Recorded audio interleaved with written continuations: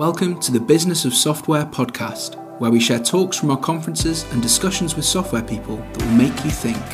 You can find out more at businessofsoftware.org.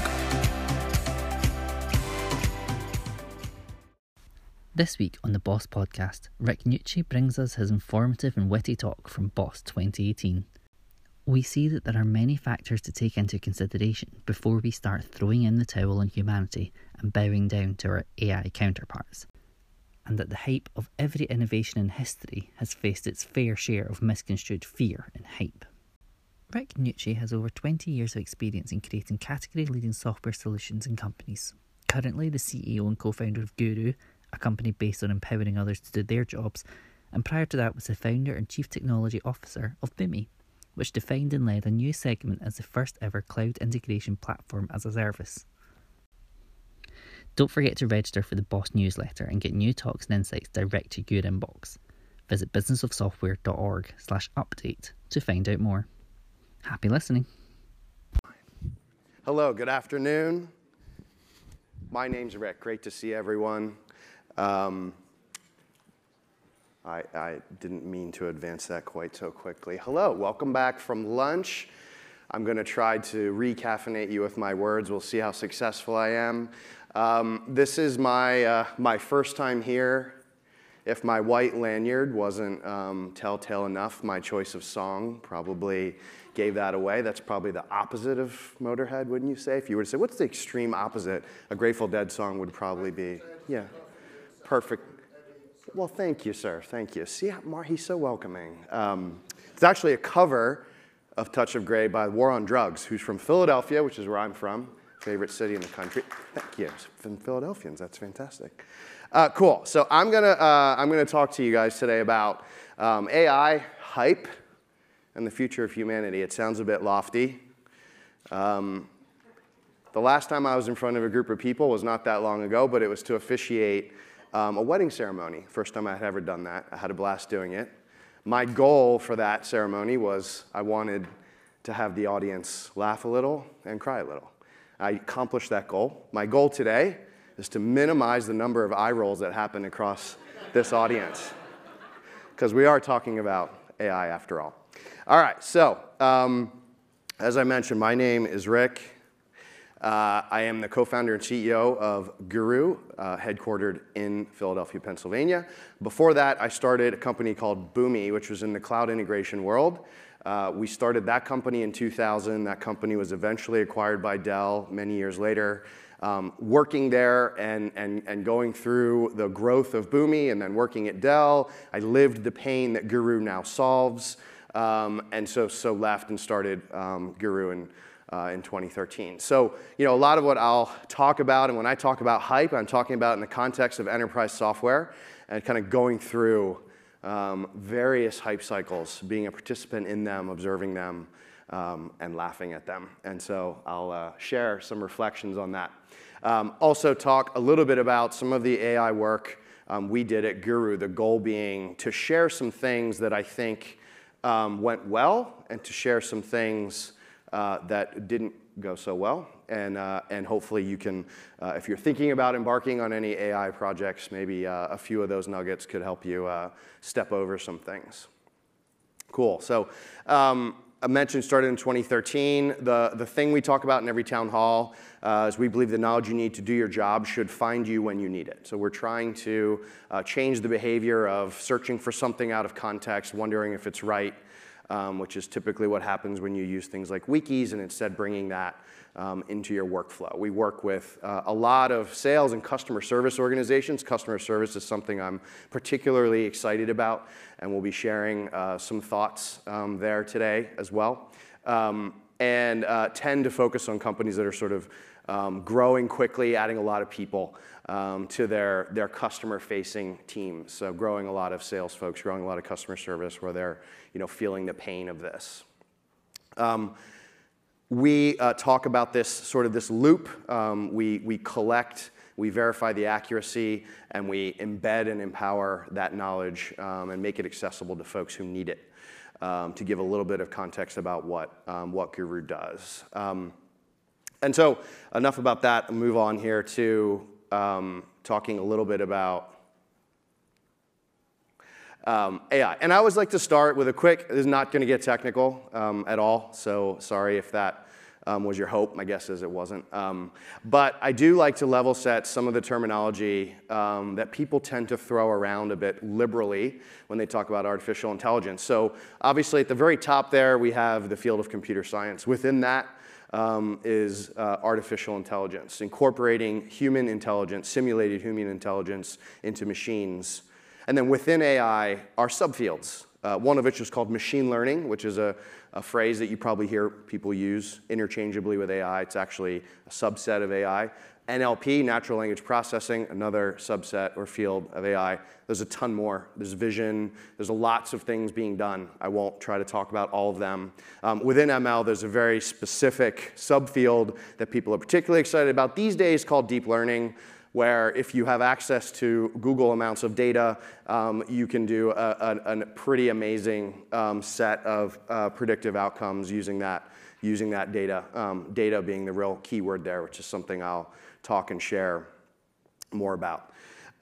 So it's a really interesting time right now in the world of AI. This is the only technology that I know of that we've talked about since the 1950s. And you can go back and you can look at the old videos if you're bored. They're fascinating, of people showing the first simulations of human intelligence. But this technology has been around for so long that it has seasons associated with it. And when things are going well, it's an AI spring. And when things are going bad, it's an AI winter. And there's been lots of these ups and downs over the decades. And right now, we're in an AI spring. There's a couple of reasons why that's happening. First and foremost, if you think about two of the fundamental things that are needed to make AI work, it's data, and lots of it, and processing power. Cloud computing played a huge role in enabling more and more of us to be able to do those two things really well. The cost to store data has gone way down. The cost to compute vast amounts of data has gone way down. Sitting here, by the time I'm done talking, you could set up your own very simple machine learning model and probably train it by the time we're done. I don't know that it would do anything useful, maybe predict the next shirt Mark's going to wear, but nonetheless, you could do that. And that, yeah, it's pretty spot on. Yeah. So that's played a huge role.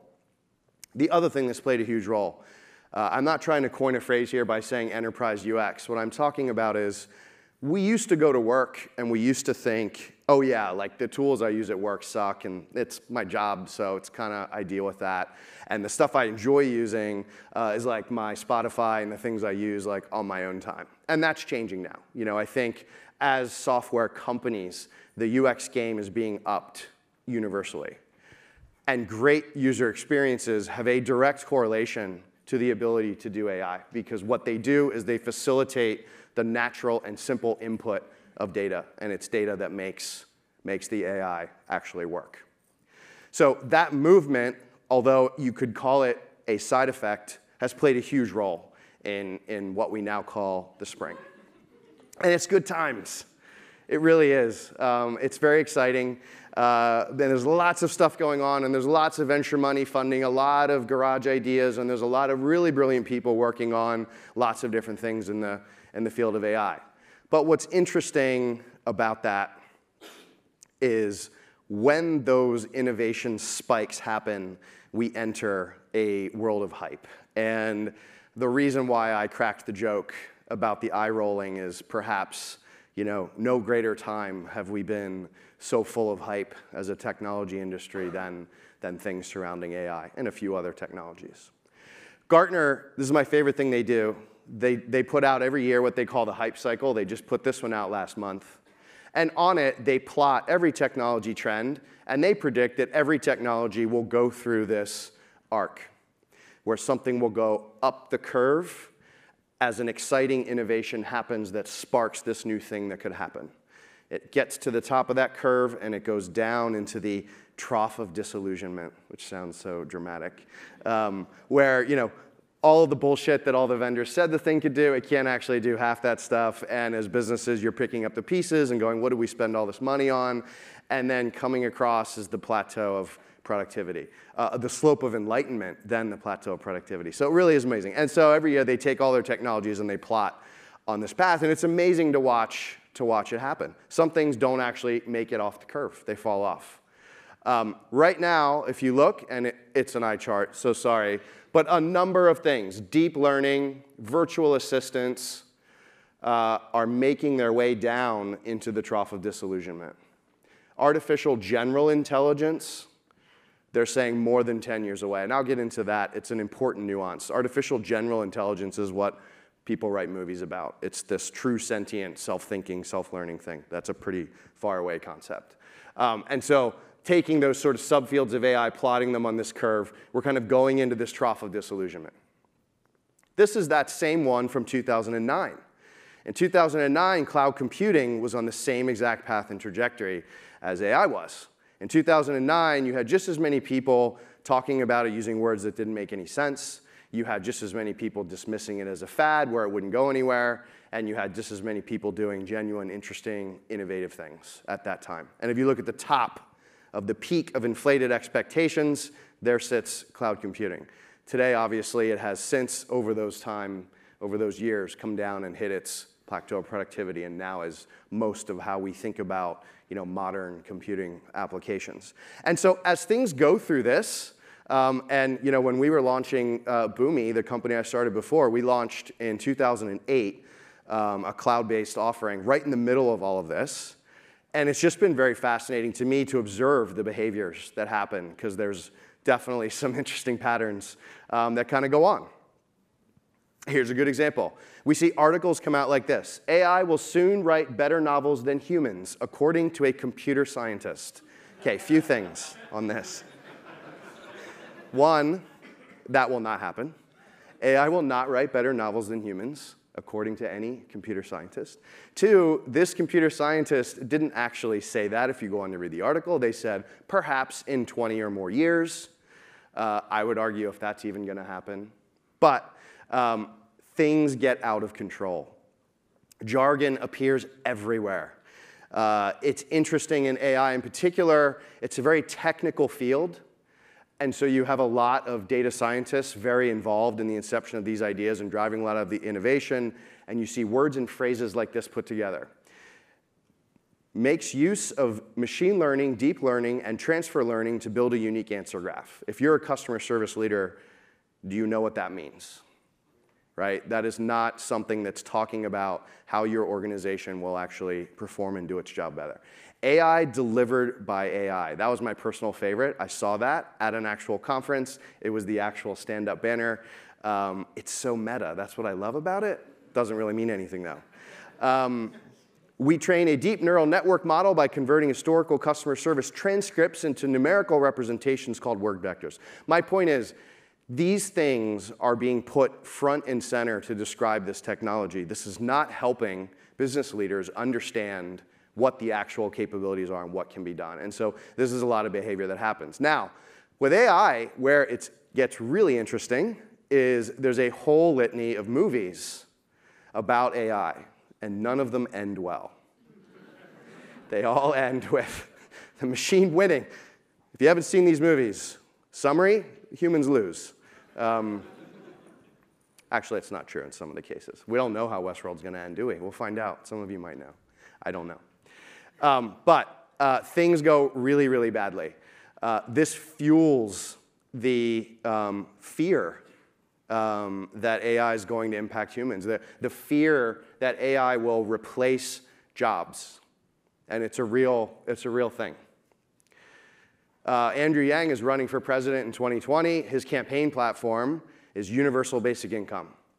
Universal basic income is an idea that's made popular in the Bay Area mostly, that while we're transitioning to a world of AI-driven automation, that we're going to provide an income to help people do career transitions. It seems to me a bit like you're giving up, right? There's probably better ways, I think, to try to stave that off. But nonetheless, someone's spending a lot of time on this. The first AI church now exists. It's called the Way of the Future. This church was started last year. I'm not kidding. This church was started last year. You will be able to talk to God literally and know that it's listening. So the view and the theory behind this religion is that rather than fighting the machines, let's go ahead and preemptively surrender and just sort of praise our new sentient overlords because they'll do right by us. So it's a real thing. But let's kind of come back down to earth and talk about where things really are at today. So this is a really interesting way to try to connect the dots between technology and biology. And I'm not going to get technical, but remember that AI is simulated human intelligence. One way that you can do that comparison is by looking at the mental capacity of an AI system and comparing that to the mental capacity of an animal. And so along that line, that's what's happening, is essentially the size, the mental capacity of neural networks, which is, again, one of those subfields of machine learning, specifically built to emulate the way a biological brain functions, is growing at a nonlinear rate. And that's pretty cool. Today, 2018, we're at about the capacity of a frog, to put that in context, right? We're far away from where a human mind works and operates. As a frog, there are things already that machines can do better than we can. Math. But there are things that a machine can't touch, like human empathy. And that's really where I think it's important to stay focused. And framing the conversation this way can be a helpful way to level set and to really get an idea contextually of what's capable right now. Again, the exciting thing is it is kind of going in an interesting direction, and it will grow nonlinearly. One of the biggest things that will be correlated to that linear growth is inputs. Remember, AI systems feed off of data. The data comes from us and the things we do. So it started with text and keyboards. Then phones came out, and we actually went backwards a little bit because we went from being able to type with 10 fingers to 2 thumbs. And that slowed down our ability to do input. Now voice has become a proven usage pattern, right? A lot of us probably have some sort of Alexa device in our homes. Speech to text is real. It's fast enough. It's accurate enough. It's a real thing now. The Google 411 system. Did anybody ever use Google 411? Did anybody ever hear of that? Yeah.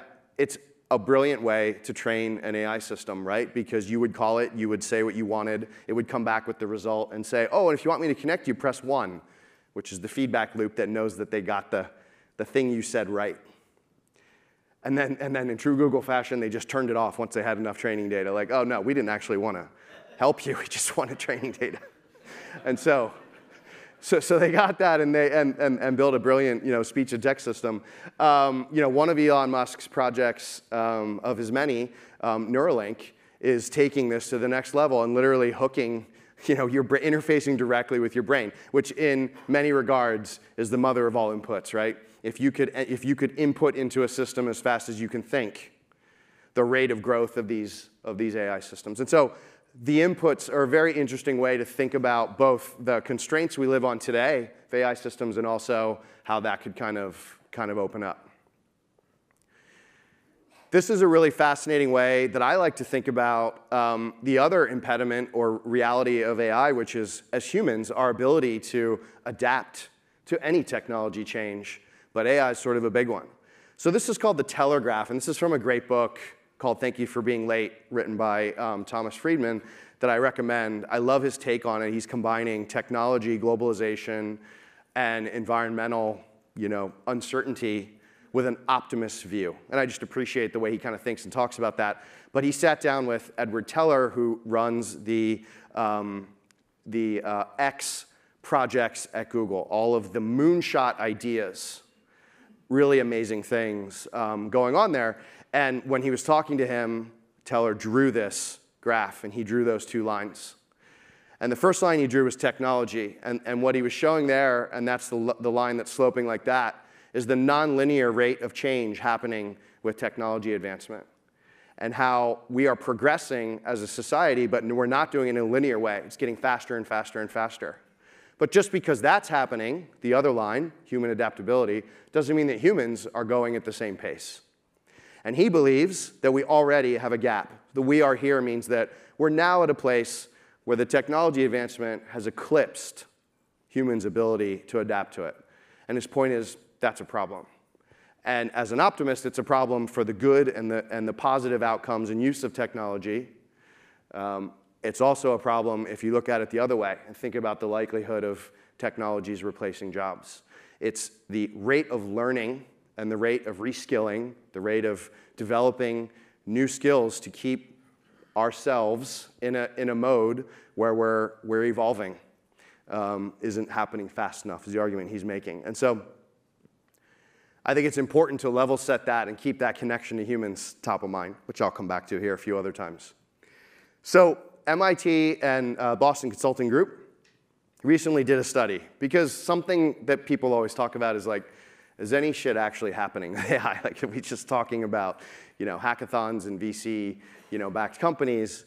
So they surveyed 3,000 companies. They grouped them into these buckets of pioneers and passives and folks in the middle, and looked at, are you actually investing and are you actually learning?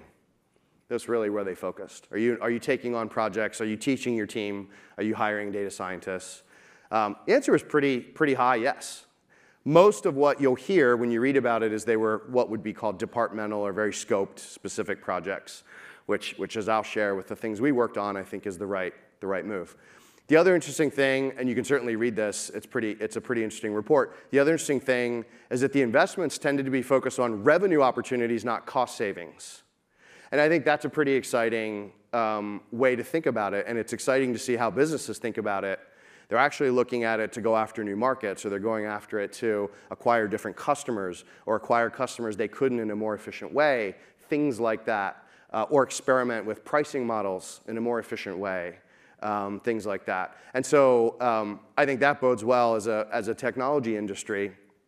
So I would say, my summary from that early days, real value is being seen by companies big and small. They're being applied to revenue generating, and it's happening across all different departments. Now, that's not to say that one company is going company-wide with these massive AI endeavors, and I'll talk about why I think that is. We talked about data already, but data is the biggest impediment to going wide in AI. And it's not just access to it, but it's the quality and accuracy of it. So that was cool. So I'm going to switch gears now and talk about the journey that we went through. I talked about at Guru, we went through a pretty big AI initiative. And I'm going to talk about how we thought about that opportunity, what led us to focus on what area within our product and within AI, and like some things I think we took away after doing it. So the first thing, there was a couple of things going on that led us to the path we're on. The first, and something I mentioned before I'm super excited about, is how the customer service industry is undergoing a big change right now.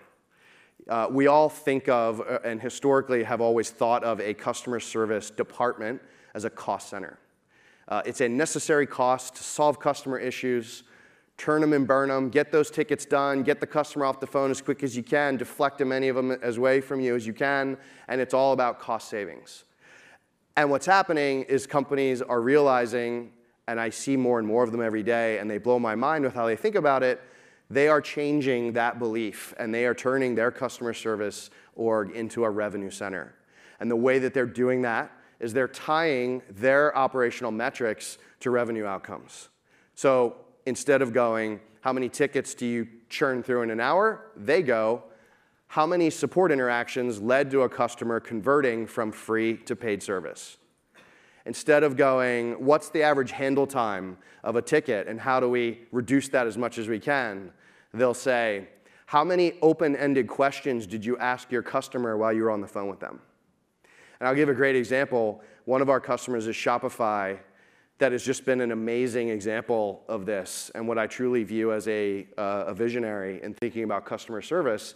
And I was at an event they were hosting, and they played a transcript of an agent on the phone with a customer. And the customer called them and said, hey, I need to change the theme of my store. Now, the old way of thinking, as a customer service agent, that's a 2-minute exercise, right? No problem, go here, click that, click your theme, cool. That's not how it went down. What the agent said instead was, how's your store doing? And the guy said, well, that's actually why I'm calling. Aha, it's getting behind the real meaning of the call, which wasn't really to change the theme. It was to change the theme to see if that made their store perform better. Oh, really? Why is that? Well, I don't know. I've had this going on and that. I won't get to the gist of it, but at the end of the conversation, which, by the way, went on minutes and minutes and minutes, that merchant ended up tripling their business over the next month. So what started as a call to change a theme turned into changing the way that store owner actually sold. And that's the point, right? That's the point. And every dollar that merchant sold was a revenue kickback to Shopify as the underlying platform. That's the kind of thinking that blows my mind as I see these companies living that every day. Despite that, a lot of the AI conversation for customer support tends to be focused on the 2 buckets of things on the left: deflection and bots. Deflection, as the word implies, is deflecting the customer away from your customer service team. Think about that. Most of us operate subscription businesses, which means that when we close the sale, that's the beginning of the customer relationship. In the old days, perpetual software, it was the end, right? We got that big license and we moved on. Now it's the beginning. Who has the most enduring relationship with that customer? Customer service teams. So to deflect away the opportunity for that relationship is a missed opportunity to generate further revenue. Yet that's where the conversation gets applied. Bots is a big one that everybody talks about. And I don't want to categorically take them apart. I have seen bots do a great job. For example, while I'm waiting to talk to you, if you're my agent, while I'm waiting to talk to you, the bot will say, hey, while you're waiting, here's a few things. Here's an article that might help you. Cool. I'm waiting to talk to you. That's good. It's when the bot's used to simulate the agent that creates a trust problem between the customer and the agent. So all the AI technology is being applied to cost savings measures, right? It's getting applied to that old way of thinking of turn them and burn them, deflect them, get those ticket volumes down, reduce average handle time, but no one's actually focusing on the agents themselves. And so we saw that and we're like, man, this really seems like a missed opportunity. It really is, all about the humans and the partnership between the AI technology and the humans. So that led to some thinking and focus on, when we say coaching, what we mean is how can we help an agent respond faster and more confidently to their customer when questions come up. And that's how we think about the problem, and that's how we kind of got there. And then finally, the data problem. So we also knew that to build a real AI system, we needed to have training data to train that model to generate accurate predictions. And so we looked at our usage data. So we had the fortunate reality of good, what's called DAU/MAU. And DAU/MAU is a metric that a lot of consumer technologies use, where it says, okay, of your monthly active users, MAU, of your monthly active users, how many of them are using your product every day? And we look at that relentlessly. And the reason why we look at that so much is we're in a category where people are replacing things like wikis with Guru. The number one problem they have is no one uses those things. And so customers are very focused on adoption and sustained adoption. That's a big thing. And so we got that signal early days when we were figuring out Guru, focused a lot on that engagement data. But it's actually not about the ratio itself, but it's about that actual usage data that we were seeing. Because what we were actually seeing was specific personas using the product. Now, we've sold to customer service for a while now, but what we realized was the customer service agents of all our users were the ones using it the most. Their DAU/MAU was like 65%. It was even higher. So we saw a higher usage pattern, and then we could dig into that and go, well, what are they doing? Why are they using it? I talked about how the knowledge you need to do your job should find you. You're doing something else, and you need knowledge to do that. So what are they doing? they're solving a ticket in Zendesk, or they're chatting using LivePerson, something like that. And then they're using knowledge from Guru to help them do that. So we looked at the data to see that. The data revealed the AI project to us. So the combination of those things led us to going, okay, cool, this is what we're going to do. We're going to focus on something that recognizes when they're using Guru and those contexts, when they're using tickets or chats or whatever. We'll learn from that usage, and then we'll proactively suggest that knowledge. And so that's kind of how we got to that decision process of deciding, what we were going to actually build. And that's really what we kind of call the loop. What we call the core infrastructure is really just making it very simple to access and use Guru. That usage data trains Guru to be more predictive to you. And this is all done in a very clear way as you kind of are setting it up and using it. So that's the project. So here are the things that I would say kind of coming out of it, we learned along the way. Like I said, this may be helpful as you're thinking about or refining AI initiatives. And I'll have plenty of time for questions, by the way, and I'm happy to dig into any of this. So the first one, AI is only good as the data it can learn from. So I've talked about data a few times. What I want to focus on here, though, and why I said jack of all trades, is it can be tempting to go wide with the data set. And what I mean by wide is, we could have said, oh, well, we're going to look at the engineers who use Guru and the sales reps who use Guru and the HR professionals who use Guru and the service professionals. We're going to try to mash all that together. And I think the learning was the suggestion and the accuracy quality is really poor, because those are 4 distinct use cases. They're all doing different things. They're not working. Only one of them is actually working on support tickets. The others are writing code or filling out HR policies. They're very different things. And so being very, very focused on that very narrow data set. One of our investors, Emergence Capital, they're a thesis-based investor, and they talk about coaching networks. And one of the things they talk about here, and there's a lot on this slide, but what I really want to draw your attention to are these quadrants and the way they're labeled. So on the bottom is non-proprietary data. On the top is proprietary. On the right is creation, and on the left is aggregation. So for example, on the bottom left, an aggregation of non-proprietary data would mean that today you could go out and scrape a whole bunch of publicly accessible data like Twitter streams and use that to build an AI system. The point that they're making with that is you're not generating a data asset that is proprietary to your business. Your defensibility is nil. You're doing an arms race against the next smartest data scientist with that approach.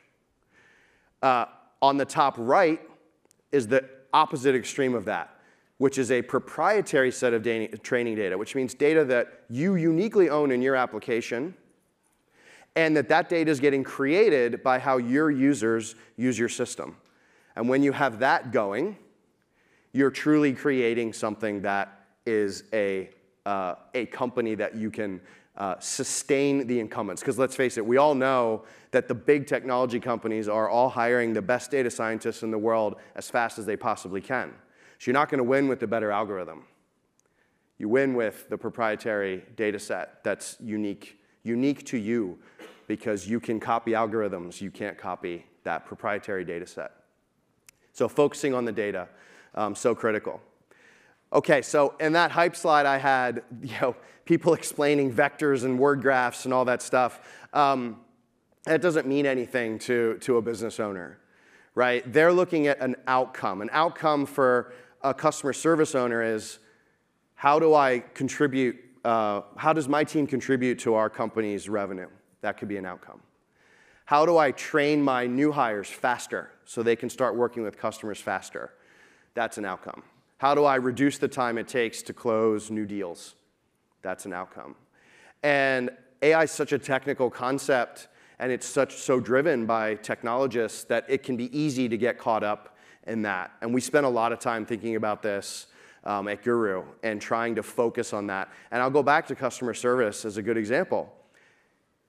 As a technologist, you can look at volumes of ticket data, and you can be tempted to think, oh, I can have a machine do that. I can have a machine just look at all the tickets that came in, analyze them all, and then just start automatically firing back answers as new tickets come in.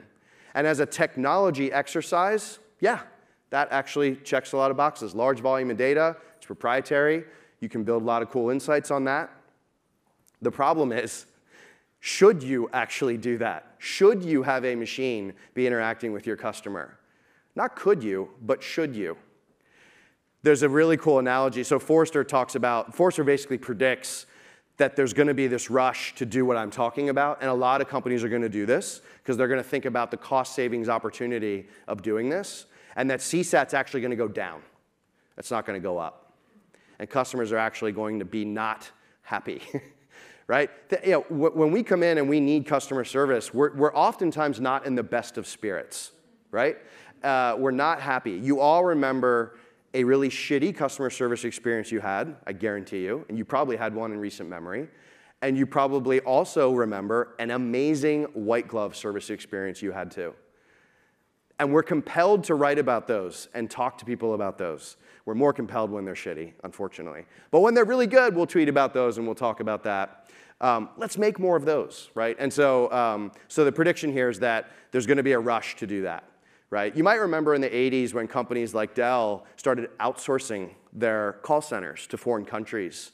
But the problem was they weren't teaching the folks they were outsourcing to the language skills they needed to properly go through the issues. They looked at it through a monocular lens of cost savings. And what happened, right? You can read how that all went. Outsourcing is a huge industry today, but it's fundamentally different than the way it was back then. I think there's a very similar path that'll happen here. 3, I talked about UX in the beginning. I talked about the enterprise user experience. The idea that we have the same expectation of the experience with the tools we use at our jobs as we do the things we use at home, or at least that's narrowing. Our expectations are going up. UX matters more than ever. But the reason in this context that it matters more than ever is a good user experience, an intuitive, simple-to-use UI generates not just a user who builds a habit around your product, but it generates that critical training data. And so when I talk about this, saying connecting the importance, that's really what I mean. Is what we did, what we kind of figured out at Guru, I use the down mouse stuff, is we connected the success of our AI project to the UX of how the person would interact with the system. And we did not treat those as independent systems. They were viewed as one thing. And the team that actually worked on this was one team. That was engineers, data scientists, UX, all working together. And I think looking back, that was probably the right way to think about it. Our design team was very happy when I put this slide in the deck too. They were like, hell yeah. Cool, so closing the loop. So I talked about this idea of training the AI system and how what happens is data gets fed into an algorithm and that produces what's called a model. And the model is how you predict things. You can feed this system new information that it's not seen before, and it will predict with a certain level of likelihood what to do next. Closing the loop is how you actually refine that and evolve it over time. It can't be static. And one interesting way to think about this, and most of the AI that we deal with today, is consumer-driven things. And those consumer-driven things, meaning not enterprise software, those consumer-driven things are capturing a lot of data, but we're not getting anything out of that. You know what we get out of that? Ads, right? And so ad tech has been at the forefront of much innovation around AI. The problem is there's no loop. We don't get anything back. We give a lot. The things we buy, the websites we visit, the places we go, we give, and we just get ads back. That's sad. In this world, hopefully, that doesn't happen, right? In this world, it needs to be a loop. And so, again, I'll go back to our friends at Emergence that have done, I think, a brilliant job describing this. But the way to think about this, again, they have a very humanity-first approach to how they think about AI, and I very much agree with it, is capturing the brilliant outlier, capturing the creativity, capturing the new knowledge, the new information, the new thing from enough people that it goes back into the model and trains that system, and makes the general output better. And it's humans in the loop from the entire process. In order for that to work, you have to close the loop. So closing the loop very specifically, all I mean by that is, in your application, you have to know if the suggestion you put in front of the person was right or not. You have to see how they react. And that could be done implicitly or explicitly. In our example, when we put a suggestion in front of you, there's a ticket open, they're asking a question. We say, hey, we think this FAQ might help with this question right now. We know if you actually used that. If you read it or if you copied it, we know that. And so that's implicit usage. We also have a way where you can give us feedback, like that was a shitty suggestion, your algorithm needs work. You can give us a thumbs down and you can tell us that. That's what I mean by closing the loop. It's capturing the result of that. But this idea of human in the loop, I think, is a really exciting way to demonstrate that idea. 5, and I have one more. Your model can start out dumb. So again, we're simulating human intelligence here, using advanced math to oversimplify it.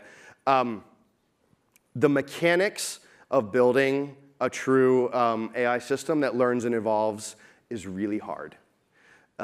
Having gone through it with our team, it's very hard to do because it does take the full end-to-end discipline I talked about, from the UX all the way through to the ops at the end of actually generating that model and having it scale. Half of what makes it hard is that actual machinery that I just described. It's different than software engineering, right? Because software engineering is static. It doesn't change and evolve. We hard code things to do specific things. We deploy that to production, and they do it. This is different. This is, you deploy something that doesn't actually know exactly what it's supposed to do, and you train it with user behavior over time. It's different. And the specific part about that that's so hard is getting that mechanism in place of a user takes an action, that trains an algorithm, which feeds a model, which generates a suggestion, which you do something with. So just getting that right is really hard. Then you could spend, quite literally, forever perfecting it to be the smartest thing ever in the world. The biggest learning I think we had here is you don't actually have to do that. I think what's much, much better and puts you in a much better position of the ability to move fast with your customer is to get that machinery I was describing in place first. Evolving it with them, using the data they're going to use with their own teams to train it, that's something you can do in partnership with them.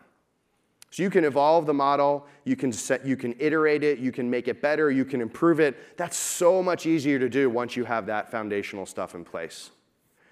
So in many ways, the way we talk about it now inside of Guru is, as we build new projects and generate new models, we want to make them dumb at first. We don't want them. We'd love for them to be smart. But we're OK if they're dumb at first, because what we really are trying to get in place is our best guess, but that machinery to be able to evolve it from there. And that can be a little bit freeing when you actually do accept this idea, because it is tempting, and you're working with data scientists who are very intelligent, highly educated, academically focused. They've probably been in academics more than they've been in a professional work environment in a lot of cases, that will sort of seek and desire that close to perfection. But great when you can free that thinking and go, let's iterate. And so a dumb model can be a great way to do that. And then finally, and I think this is just so important for so many reasons, think about AI projects to empower people versus replacing them. There's so much talk now about automating. One, I think it's just doing a disservice to the industry. I think it's doing because I don't think it's right. I don't think you will actually be able to automate away entire jobs anytime soon. But I think there's absolutely opportunities to partner. It's a partnership. And in that partnership, allow humans to be better at human things, like empathy and emotion, and allow machines to be better at machine things, like math. So to quickly recap, and then we got some time for questions, I think. Yeah.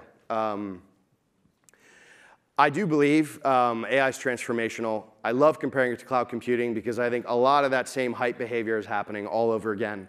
And it is the same pattern, and I think Gartner does a nice job of drawing that trough of disillusionment. While the hype's huge, there are real gains to be achieved today. Again, I think those real gains are starting on small, focused things. I was having this conversation earlier today, and the person I was talking to said, yeah, like when I actually look under the hood and look at a real AI thing, it's like boring. I'm like, yeah, it is. Because it's not, we have Hollywood depicting it as one thing, and this glamorous, terrifying, amazing thing, and then we have the reality, which is like, oh yeah, it automatically tagged a support ticket. Whoa, mind-blowing. And that's like the problem. Like, if we can tone it down a little bit, focus on the outcomes, focus on point things that can drive real improvements in the way humans work, we'll be on a good path. And then finally, instead of thinking about how do we automate away stuff humans do, what if it was the AI itself that actually helped us grow and learn? And that teller graph I showed, what if it was the AI itself that actually collapsed that better and got us connected with that rate of technology change? Cool. Thank you, guys. I'm happy to take any questions.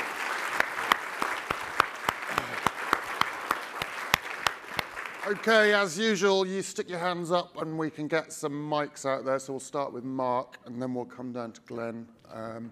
Thanks for a great talk, Rick, and I don't think you'll be replaced by a computer in the next 18 months or so. Quick question on your thoughts on AI. How much do you think it is essentially 1950s neural net technology finally getting fast enough boxes and enough data? And how much do you think it is generally something that's new and revolutionary in the thinking space? I think if I were to take the AI spring today, it's more about the former. It's more of the fact that we can just compute a ton more things. I don't think we have yet figured out how to do that in an efficient way that we'll need to do, right? You're seeing the new iPhones just getting the first real chip that's designed with a GPU chipset to like do the types of computations ML needs to do, that just starting for the first time. So no, I think the spring today is much more about those three things: data storage, computing, UX, which arguably are good hygiene things that have been around, people have been thinking about for a long time. Dupsy. Hi, great talk. I was really interested in what you had to say about the past. I was recently reading a very long book about Andrew Carnegie at the turn of the century, and he was talking about how industrialization effectively displaced huge numbers of people at that particular time. And you had that graph where you said that you felt that the technology has now moved forward. Isn't the technology, or some technology from the printing press or whatever, always sort of doing that? Or how, I mean, people are often having this debate about, computers are going to take over the universe and we're all going to be screwed or whatever. Yes. Yeah, and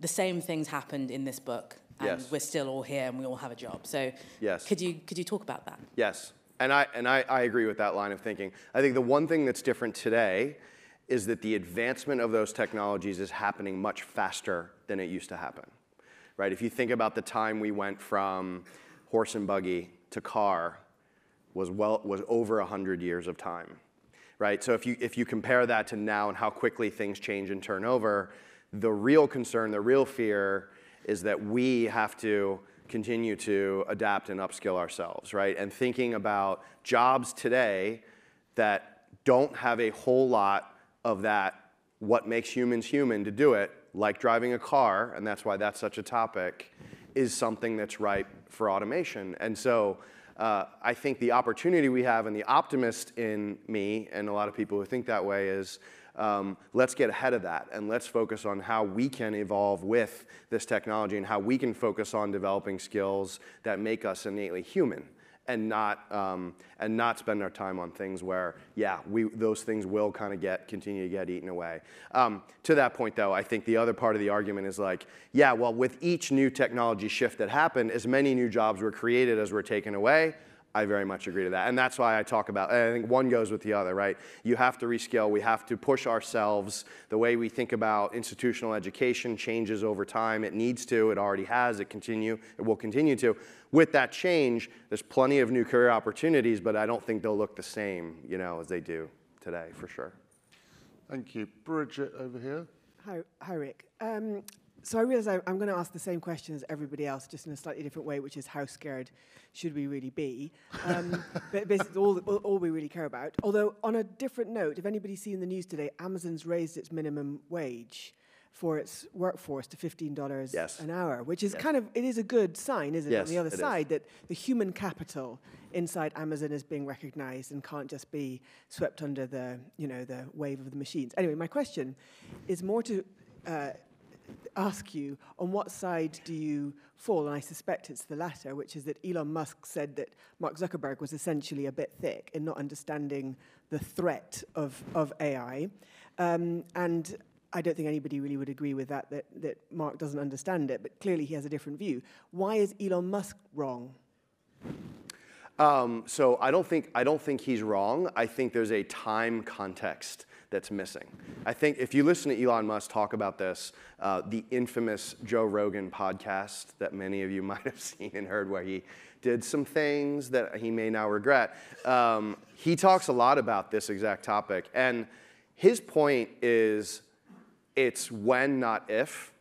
But if you listen carefully to what he says, he doesn't say it's in 3 years or 5 years. And that's what gets lost in this conversation a lot, is in the next 5 years, in the next 10 years, yes, the rate of change is nonlinear, but machines aren't writing novels, machines aren't even driving cars, truly driving cars autonomously. If you look at what most experts think, it's human-assisted still, things like that. His point is much more, it is going to happen someday. And his point is, governments take decades to regulate things. This is a thing that should be regulated. Let's have the conversation now, so 30 years from now, when there are real things, artificial general intelligence happening, we're not being reactive. We're not waiting for people to die, and then we suddenly regulate it. That's his point. I think when you see people like Mark being dismissive, they're thinking more about like today in real time. And I think that's at least the way my takeaway is that it is two very different things. Great. Glenn. And then Mark, and then Rick, thank you for being here. The thing that I've seen a lot of is IBM Watson, right? Partner with IBM Watson, and they'll be your platform or your back engine on AI. And I'm curious what you think about companies like software companies partnering with some sort of an AI. I don't know if the appropriate word would be backbone or platform. Platform to actually leverage as part of either their product or their operations? Yeah, so I'll give you the answer for a software company, and then I'll give you the answer for an enterprise where software isn't their primary line of business. For a software company, you're running a big risk of not having that proprietary data asset that protects you. You are, in a lot of ways, signing yourself up to get run over by someone because you're not building something that's ultimately defensible, right? As in software industry, we can copy almost everything else in the stack now, right? We can see an app and we can clone it in a month. And all that UX you work so hard figuring out, yep, copied, and now I have that too, right? So what's left? Well, what's one of the things that's left is that proprietary data asset. When you do work with companies like that, you have to be really careful. When you look at the fine print, they're training a model using your data, not just for you. They're training that for their future use and future initiatives and projects. And so you have to be careful with that. The enterprise answer, though, is a little bit different. It's fascinating, and when you read that MIT report I was referencing earlier, these enterprises are almost behaving like technology companies. Like they're almost participating in the hype like the vendors are, and they talk about the things they're doing. By the way, I think that's a good thing. I think that's exciting because it'll kind of make us all maybe calm down a little bit and just speak maybe a little more plain text to each other. But they're doing these projects. They're working with those systems because what those things give you, Watson, Google, Amazon, Microsoft, all have them now, is you don't need to have data scientists on your team to deploy these models. And there's a real blocking and tackling problem of you can't find data scientists. It's by far the most sought after technical skill. And so in those contexts and use cases, it makes a ton of sense because you can partner with them. They can do that work for you. They're deploying those scientists. But it's in any use case and context, it's so important to know what you're signing up for. I talked about that AI as hard point. That doesn't go away when you partner with someone like this. You're getting a skill set and a competency, but you're signing up for a long development project for sure. So I think eyes open going in, it can be valuable, but I personally feel there should be a lot of caution when you think about that as a software company. I think Mark, Alex, speak. Hey, great talk, thanks. We're building customer service software, and we're using AI to basically vectorize and tokenize support tickets and knowledge base articles. And we faced a problem where how ethical would be to use one customer's data to train the model. Like, we have thousands of companies using our software, right? And we have millions and millions of support tickets and stuff, but we obviously talk to our lawyers. Are we allowed to use one customer's data to train the whole model and then use the model predictions for other customers? And they said it's totally no problem because it's not personalizable, right? But still, we have to get a customer consent for this. And a lot of people are just so afraid that their data is going to be fed to some mysterious black box that will come back and kill them or whatever. So do you have that problem in GetGuru? Yes. What are your thoughts on this? Yeah.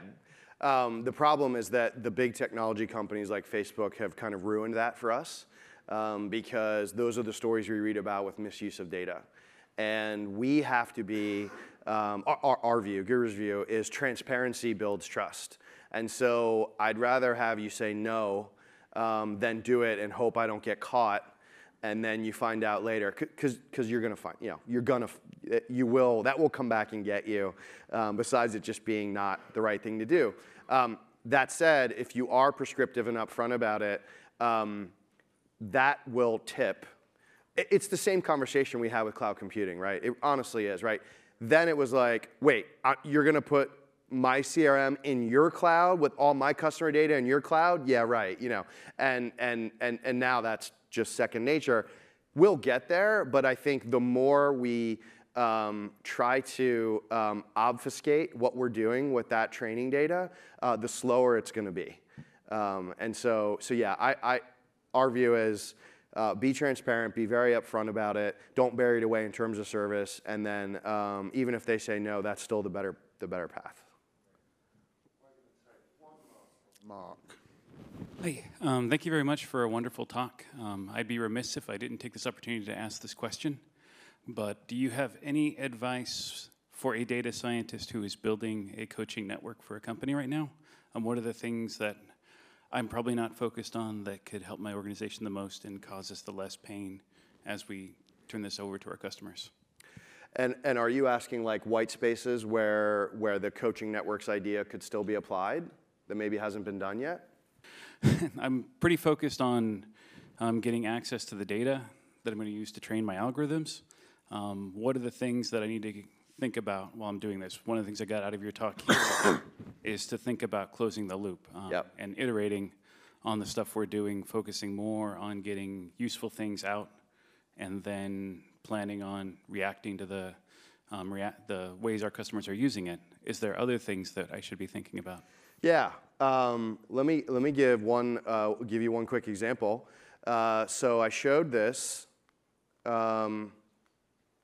here, and I'll use an example of another company that does a coaching network software called Textio. And what Textio does is you write your job description and you put it in Textio, and it tells you what words to change. Like, don't put the word ninja in your job description because then a female is not going to apply to that job. Don't use words like rock star. So it goes through and does that. The way that it trains itself is it looks both at your job applications and how quickly the roles get filled. It also goes and scrapes monster job and job postings all over the internet that are publicly accessible. So aggregation, non-proprietary, bottom left. There's a ton of that data. And then when the job comes down, they can reasonably assume that that job was closed. And so they combine that with the coaching network data on the top right. The reason they combine them together is the coaching network data alone isn't enough for the model work they want to do. So by combining them together, they're still generating that proprietary data they've created, but they're also connecting it with a publicly accessible data source that anyone can get. So I think a lot about that. I don't know that we figured out that corollary opportunity for Guru, but I think that kind of, what could you augment your data set with that could be public and could be bottom left quadrant, that's fine, but when married together makes your outcome better. That would be one that I think would be worth maybe giving some thought to. Rick, thank you very, very much indeed. AI is safe in your hands. Thanks. Thanks for listening to the Business of Software podcast. For more information, go to businessofsoftware.org.